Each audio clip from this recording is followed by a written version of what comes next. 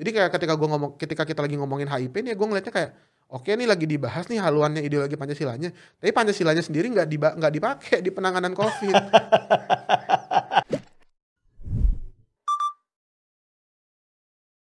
Yes, Wicak. Tadi kan lo udah bilang nih, menjawab keresahan tanda kutip tuduhan ya beberapa pihak atas melempemnya gerakan mahasiswa. To be honest banyak gemes loh Wicak. Mulai dari senior gue punya senior ya, gue kan angkatan 89 di UI. Gue punya senior Pak Taufik Bahaudin namanya angkatan 63. Dulu dia aktivis 66 gitu kan ya.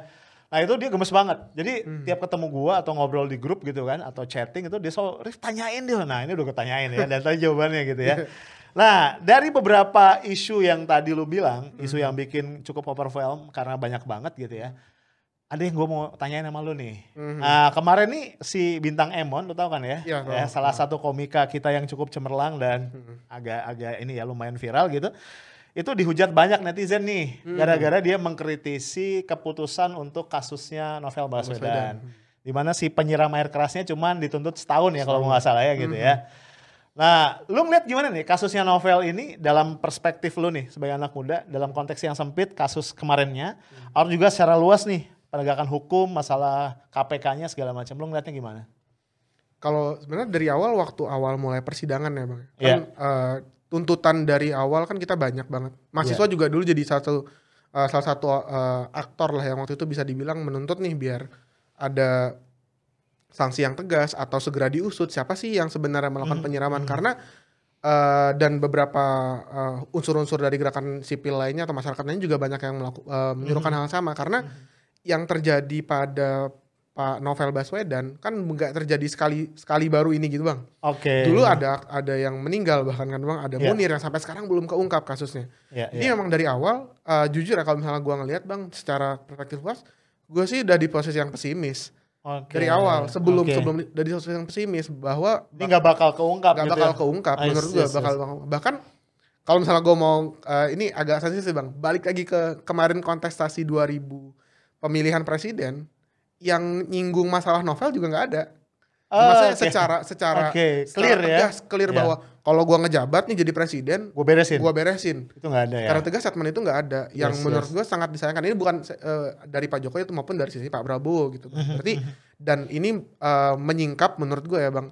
Ini menyingkap ada sesuatu yang big nih di belakangnya. Ada sesuatu yang besar nih yang terjadi. Kemudian ada rekomendasi Komnas HAM yang bahwa ini harus dikeluarkan nih. Kita bikin tim gabungan pencari fakta independen. Gak dihiraukan. Di 2 bulan kemudian dibentuk tapi bukan independen dari Polri juga waktu itu yang menggarap. Nah dari mula awal situ aja tuh Bang ya gue pribadi sebenarnya udah pesimis. Terus lu nggak bakal nih ya? Ya maksud gue kayak ini kayak sesuatu yang ya udahlah ini mah dari Polri untuk Polri buat Polri udah. Gitu. Jadi ini bukan kayak urusan keluarga gitu. Iya ini bukan sebuah penegakan hukum yang memang bertujuan untuk menegakkan hukum gitu Bang. Jadi ini ibaratnya kayak kalau gue ngeliat apalagi di konteks kemarin dapat 1 tahun ya gue ngeliatnya kayak ya udah pengen menjawab aja nih. Oh ini lu semua masyarakat mau dihukum kan?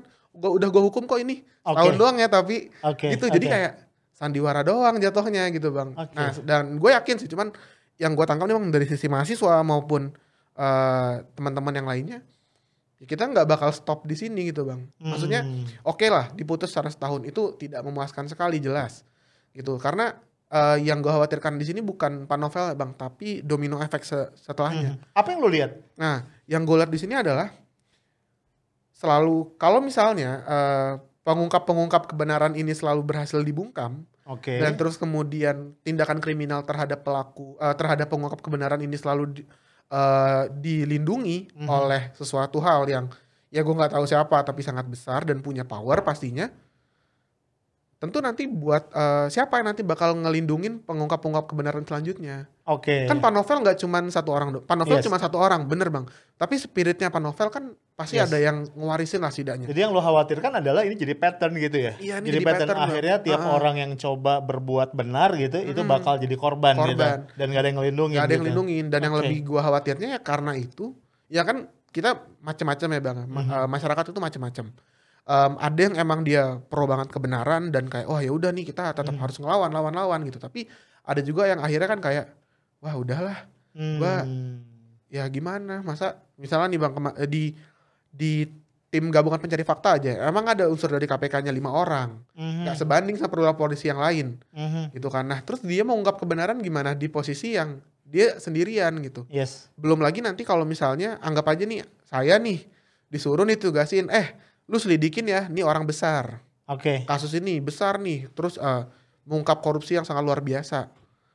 Ada novel yang jadi contoh, ini dulu novel diginiin, terus yang nyerang dia cuma dapat setahun. Berarti kan buat orang-orang nanti yang buat nyerang gue jadi lebih ngerasa aman dong bang. Di satu sisi di satu sisi buat orang-orang yang nanti bakal disuruh, orang-orang suruhan ini, jadi makin ngerasa aman. Oh bener nih, berarti bos gue nepatin janji. Gue dijagain ya. Gue dijagain. Gue nyerang gue cuma dapat setahun. Bahkan gue nggak dipecat jadi polisi ya kan. Sampai sekarang belum dipecat loh bang. Oh ini banyak yang nggak nih ya. Iya. Sampai sekarang kan masih catatannya masih perwira aktif. Itu yang kemarin melakukan. Seputus asa itukah lu sebagai anak muda ngelihat penegakan hukum Indonesia?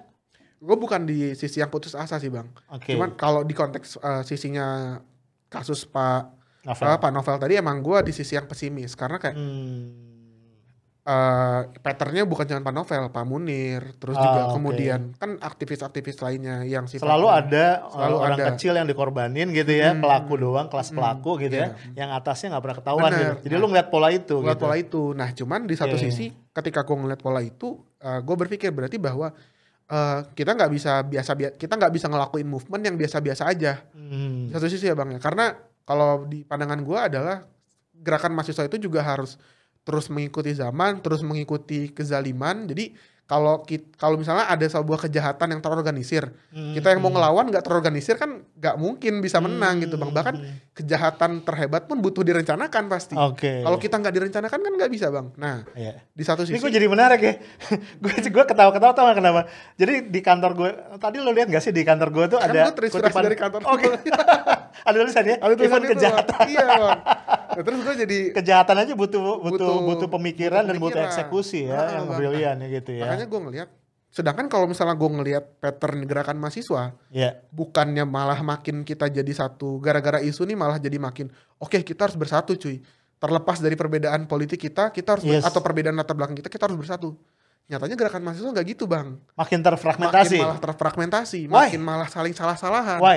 Nah ini juga yang kalau ini jadi keresahan gue pribadi ya bang ya. Ada apa upaya rejim untuk memang memecah belah or gimana kalau dugaan lo? Kalau ini keresahan gue pribadi sih bang, ini benar-benar keresahan gue pribadi. Gue ngeliat kayak kok jadi malah kita yang makin terpecah sih. Gitu. Gue yakin kalau misalnya untuk masalah pemecahan dan lain-lain pasti ada gitu, pasti ada. Karena ada upaya itu. Karena memang tangan-tangan pemerintah ke kampus atau ke mahasiswa itu emang banyak, jalannya banyak gitu. Dan kuat banget ya. Dan kuat. Nah, rektor udah nih kan ya, para rektor udah ya. Gitu bang. Nah, akhirnya kan jadi kayak, tapi di satu sisi gue juga ngelihat karena di sekarang zaman globalisasi juga, informasi sekarang banyak, bisa dibilang bahkan generasi gue adalah generasi yang kebanjiran informasi. Ya kelebihan. Kelebihan banget overload informasi. Jadi kadang kita buat milih yang mana yang bener, bingung. Gitu. Kita kan di fase yang sekarang post truth lah bisa dibilang bahasa kerennya. Kita nggak tahu nih yang bener nih yang mana. Gitu. Nah, yang gue lihat gitu bang dari sisi gerakan mahasiswa sendiri. Nah makanya karena gue keresahan pribadi kayak gitu, gue ya ngerasanya kalau misalnya gerakan mahasiswanya masih kayak gini nih, terfragmentasi. Kita masih saling salah-salahan. Kalau gue ngeliat di media sosial kan kayak, wah gerakan si X nih kayak gini, wah gerakan si Y gini. Padahal sama-sama mahasiswa.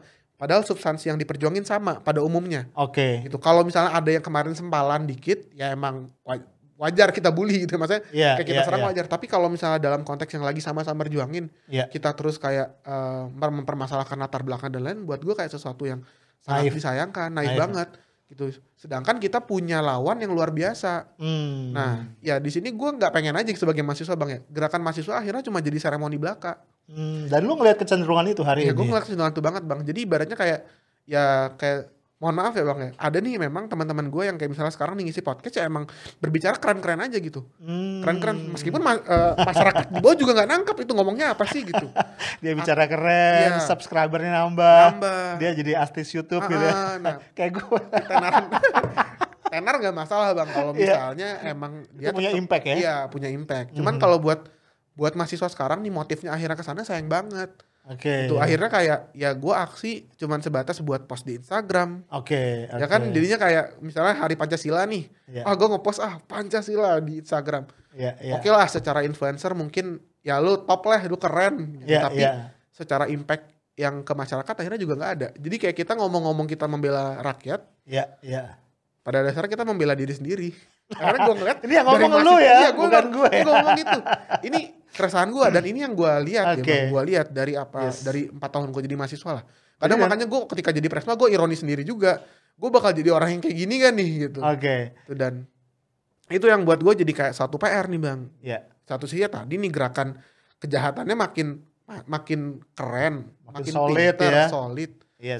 Yang melawannya makin pecah belah. Berarti gitu. Dengan kata lain nih kalau gue nggak salah nyimpulin, lu ngelihat kondisi gerakan mahasiswa yang tadi terfragmentasi ini nguntungin rejim yang mencoba menghegemoni gitu ya? Iya, buat gue gitu Bang, karena ya akhirnya sekarang Bang yang jadi pertimbangan misalnya kayak ini misalnya kita mau aksi nih, akhirnya pertimbangan kita bukan cuma masalah ini benar nggak nih kita merjuangin rakyat, enggak, tapi pertimbangan kita akhirnya juga gimana?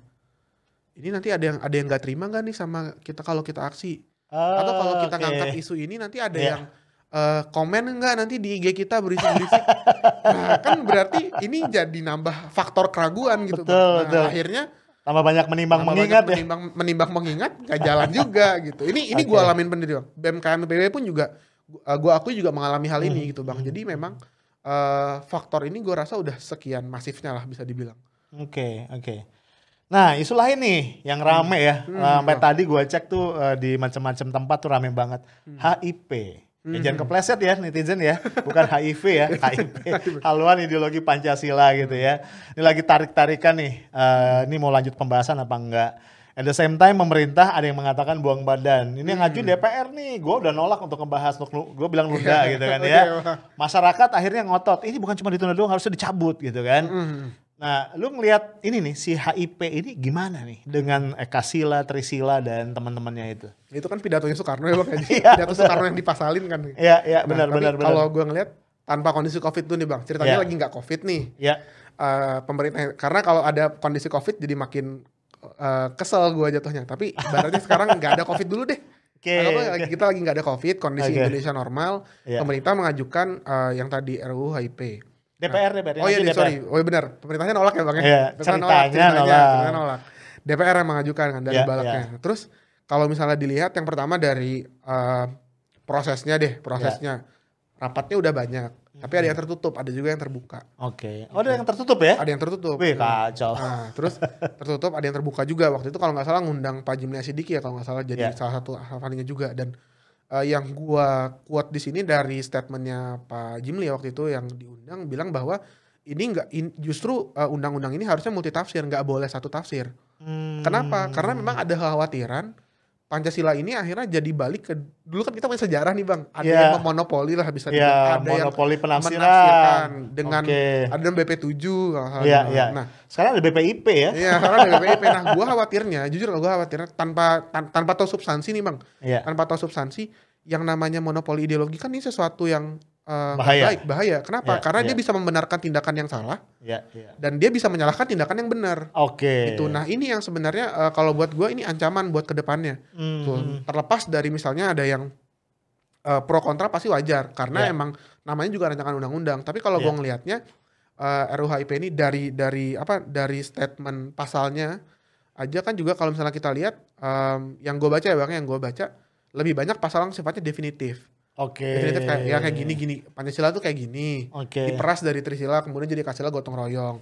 Terus ada pasal-pasal lainnya. Buat gue nih pasal-pasal yang tidak promote action. Jadi kan kita sekarang butuh hukum yang gak cuman payung hukum nih Bang. Karena hukum kan macam-macam. Gue juga bukan ahli hukum, cuman jadi sifatnya HIP ini jadi sesuatu yang kurang penting, kurang esensial. Mestinya undang-undang itu harusnya di level operasional ya. Undang-undang itu di level action ya. Terus ditambah COVID. Nah ini yang jadi makin udahlah nggak jelas jadi nggak penting. Jadi makin nggak penting lagi ditambahin gitu. Gue Pancasilanya penting. Gue mengamini bahwa kita punya suatu warisan yang memang dicetuskan sama pahlawan-pahlawan kita dulu. Dan gue mengamini bahwa memang sila-silanya memang kalau misalnya kita terapkan benar-benar bisa mensejahterakan rakyat Indonesia. Setuju. Ketika memang kemudian undang-undang ini muncul di saat bahkan ngomongnya kayak ini undang-undangnya haluan ideologi Pancasila nih. Iya. Tapi waktu Covid Pancasilanya diterapin. Iya. Gitu jadi kayak ironi sendiri aja gitu. Ini pertanyaan lu nih. Iya. Aduh, mudah-mudahan ada yang denger nih ya pemerintah ya. Kalau misalnya waktu itu pernah ada Bang dialog soal Pancasila di kampus kemudian di IPB. Waktu itu ada yang nanya, emang gue dan emang ngadain pemerintah. Gue lupa cuma ngadain dari kementerian mana gitu. Undang gue juga nanya soal Pancasila. Ya gue bilang ya sebenarnya simpel aja kalau dari mahasiswa mah. Ya ini ada Pancasila. Ayo pemerintah ditunjukin aja ini Pancasila kayak gimana, nggak usah ribet buat ngasih pendidikan dan lain-lain gitu karena yang jadi kan memang Pancasila itu ya cuma 5 sila. Yang penjabarannya butir-butirnya itu kan yang harus kita lakukan gitu. Jadi kayak ketika kita lagi ngomongin HIP nih gue ngeliatnya kayak oke nih lagi dibahas nih haluannya ideologi Pancasilanya. Tapi Pancasilanya sendiri nggak dipakai di penanganan COVID. Jadi kayak ini buat gue sesuatu yang paradoks menarik sekali pemerintah kita gitu menentukan haluan ideologi Pancasila. Pancasilanya sendiri sedang tidak digunakan ketika pandemi. Absen. Pulang kampung. Gini Wicak, cuma kan gini ya, sebagian kelompok masyarakat nih, kelompok yang agamis, kelompok yang religius juga ngaitinnya lebih jauh lagi nih, ya kan? Si HIP ini dianggap merupakan vehicle untuk bangkitnya kembali ideologi komunis gitu kan. Dihubung-hubungin lah siapa pengusulnya segala macam. Orang mulai mempersoalkan kenapa hari lahir Pancasila 1 Juni ya. Bukannya Pancasila kita kan Pancasilanya 18 Agustus nih gitu kan. Benar-benar Bang. Ini jadi ruwet ya. Iya. Lu gimana ngeliatnya? Ini terutama si komunis ini nih. Biasanya kan kalau anak-anak milenial agak cuek ya, nggak terlalu percaya sama hantu yang dianggap hantu lah. Kalau lu ngeliatnya gimana? Kalau gue ngelihatnya terkait dengan ini ya Bang ya. Kan memang di HIP itu memang di satu sisi memang dia tidak mengakomodir TAP MPRS yang dimana memang melarang mengatakan bahwa komunis sebagai ideologi yang terlarang gitu Bang. Nah, cuman di satu sisi gue ngelihatnya juga hal ini emang hal-hal yang esensial yang perlu kita perjuangin gitu. Karena ini kan fakta sejarah. Terlepas dari pro kontra masalah sejarah, misalnya ada yang enggak komunisme tuh dulu nggak kayak gini gitu. Cuman kan memang dalam konteks kita sekarang bernegara ini kan udah dibentuk kayak gitu nih Bang. Udah dikasih tahu nih emang komunisme itu emang organisme yang terlarang. Organisme sih organisasi dan kemudian juga ideologi yang menjadi terlarang. Nah, ketika misalnya emang mau diakomodir kan nggak bisa serta-merta gitu doang dong. Apalagi kalau misalnya kita ngomongin perjuangan konteks Islam ya Bang ya. Islam kan dari dulu dari proses perjuangan kemerdekaan aja memang sudah terpecah dengan kelompok ini gitu Bang. Secara ngomong sejarah Bang, emang dari awal udah gontok-gontokan gitu sama organisasi ini gitu. Nah, terus kemudian ditambah sekarang ya gue ngeliat juga jadi makin gak bijak aja gitu. Seakan-akan ibaratnya kita lagi mau mengubur suatu sejarah nih yang mungkin emang melukai beberapa pihak. Diungkit lagi dan malah kesannya kalau menurut gue ya udahlah itu udah masa lalu kita kubur aja kita bangun masa depan kan nggak bisa gitu juga Bang.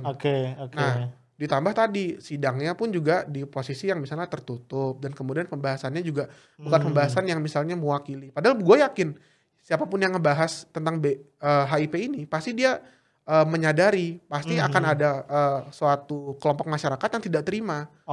Nah, kalau menurut gue kan baiknya sudah diakomodir kayak misalnya atau didengerin kayak atau jangan tunggu demo gitu.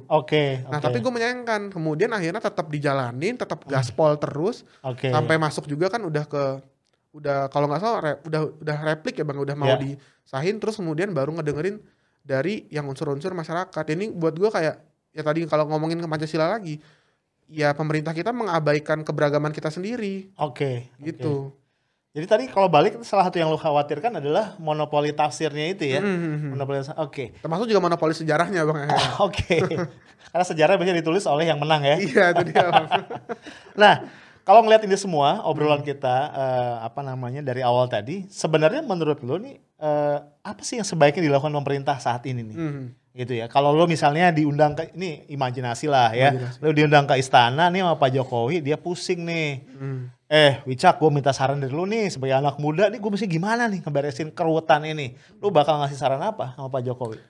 Yang pertama kalau misalnya gue mau ngasih saran tuh ini sekarang udah lebih mendingan menurut gue Bang. Yang pertama tuh komunikasi publik dulu. Menurut gue ini komunikasi publik sama komunikasi politik lah, dua hal. Karena ini buat gue sesuatu yang selalu kita lihat, masyarakat selalu lihat. Yes. Di zaman media sekarang udah bukan zamannya Pak Harto gitu, di mana media cuma satu corong, terus semua disuapin udah lewat situ. TVRI ya, iya. putih. Sekarang media udah banyak Zaman gitu kan. banget. Zaman lu. Sekarang media udah banyak. Iya. Berarti kan sekarang pemerintah harus makin pintar. Kenapa? Karena tadi yang balik lagi ke yang gue omongin di awal, salah satu kunci dari komunikasi krisis yang penting itu bisa ngebangun empati sama promote action. Oke, empati promote action. Sama promote action. Jadi empati masyarakatnya dapat, actionnya jalan.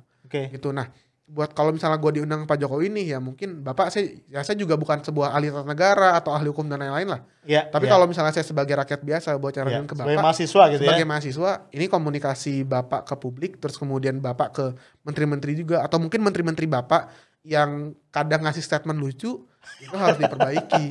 Kenapa? Karena buat gua nih Bang ya. Iya. Kalau misalnya kita menghadapi COVID-19 ini sebagai sebuah negara, kita bisa ngadepinnya. Tapi kalau kita masih ngadepin sebagai ini pemerintah jalan sendiri, ini rakyat resah terus juga jalan sendiri. Pemerintah daerah lain lagi. Ada juga pemerintah daerah yang emang bagus banget. Ada juga yang enggak banget. Nah, tapi kan akhirnya di sini kita tidak menghadapi pandemi sebagai suatu negara yang utuh. Padahal dampaknya sangat luar biasa. Gitu, dampaknya sekarang COVID kan udah bukan masalah kesehatan lagi, ini udah masalah ekonomi dan masalah-masalah lainnya. Jadi bagaimana kemudian kita bisa mengintegrasikan Pak Jokowi bisa mengintegrasikan antara kebijakan pusat, kebijakan daerah, dan ya kuncinya ya buat gue adalah komunikasi gitu. Nah terus abis itu setelah komunikasi baru ya promote bisa dibilang apa ya, kepemimpinan yang mencontohkan lah. Gitu. Jadi emang mencontohkan kepemimpinan yang benar-benar patut ditiru gitu. Misalnya apa? Jangan berharap pemerintah daerah misalnya bisa support soal kesehatan, dan kalau misalnya anggaran Kementerian Kesehatannya nggak turun-turun. Itu kan misalnya APD di rumah sakit dan lain kita mengharap dari masyarakat. Kan susah juga Bang kalau misalnya anggarannya nggak turun. Ini kan buat gue kayak kita pemerintah pusat tidak mencontohkan kepemimpinan kepada rakyat dan juga kepada pemerintah daerahnya. Gitu Bang. Jadi itu mungkin yang dua hal sih yang bisa gue sarankan nih ke Pak Jokowi. Mohon maaf Bapak, saya bukan siapa-siapa. Tapi kalau misalnya saya nyaranin gitu Bang sebagai masyarakat biasa nih. Jadi kalau menurut gue mungkin saran gue tadi nggak bakal langsung nyelesain besok langsung hilang COVID Bang, enggak. Tapi at least dampaknya kita bisa sama-sama mitigasi bersama lah. Itu sih Bang kalau dari gue. Jadi kita berharap pemerintah yang lebih berempati, pemerintah yang juga bisa promote action gitu ya, sehingga kita bisa menghadapi COVID ini sebagai sebuah negara. Benar Bang. Nah dengan kata lain, apa juga saran lo buat tadi tuh, apa hal-hal lain yang nggak ada hubungan COVID yang masih dikerjain sama pemerintah tuh saran lo apa? Apa pending, apa gitu? Kalau buat gue sih sarannya pending aja Bang, biar kita bisa aksi dulu buat jadi akhirnya nyambut gitu. Karena senior kita gemes nih katanya. Jadi kalau misalnya sekarang dicabut kita nggak dapat aksi Bang. Bercanda sih Bang. Tapi kalau yang gue saranin tadi, maksudnya karena kita menghadapi sebagai sebuah negara nih Bang, ayo kita juga ya karena sebuah negara ya udah bawa kepentingan negara lagi COVID gitu. Maksudnya jangan yang lain ntar dulu lah gitu ya. Yang lain ntar dulu lah gitu. Atau enggak minimal kalau misalnya kita nggak bisa nunda, kasih statement dulu lah. Misalnya nih sekarang ke beberapa kelompok yang masih demo HIP gitu Bang. Kasih statement lah, tapi statementnya jangan yang ngelemparin kayak kita nggak ngusul kok. Kita cuci tangan ya. Cuci tangan akhirnya malah nggak selesai gitu.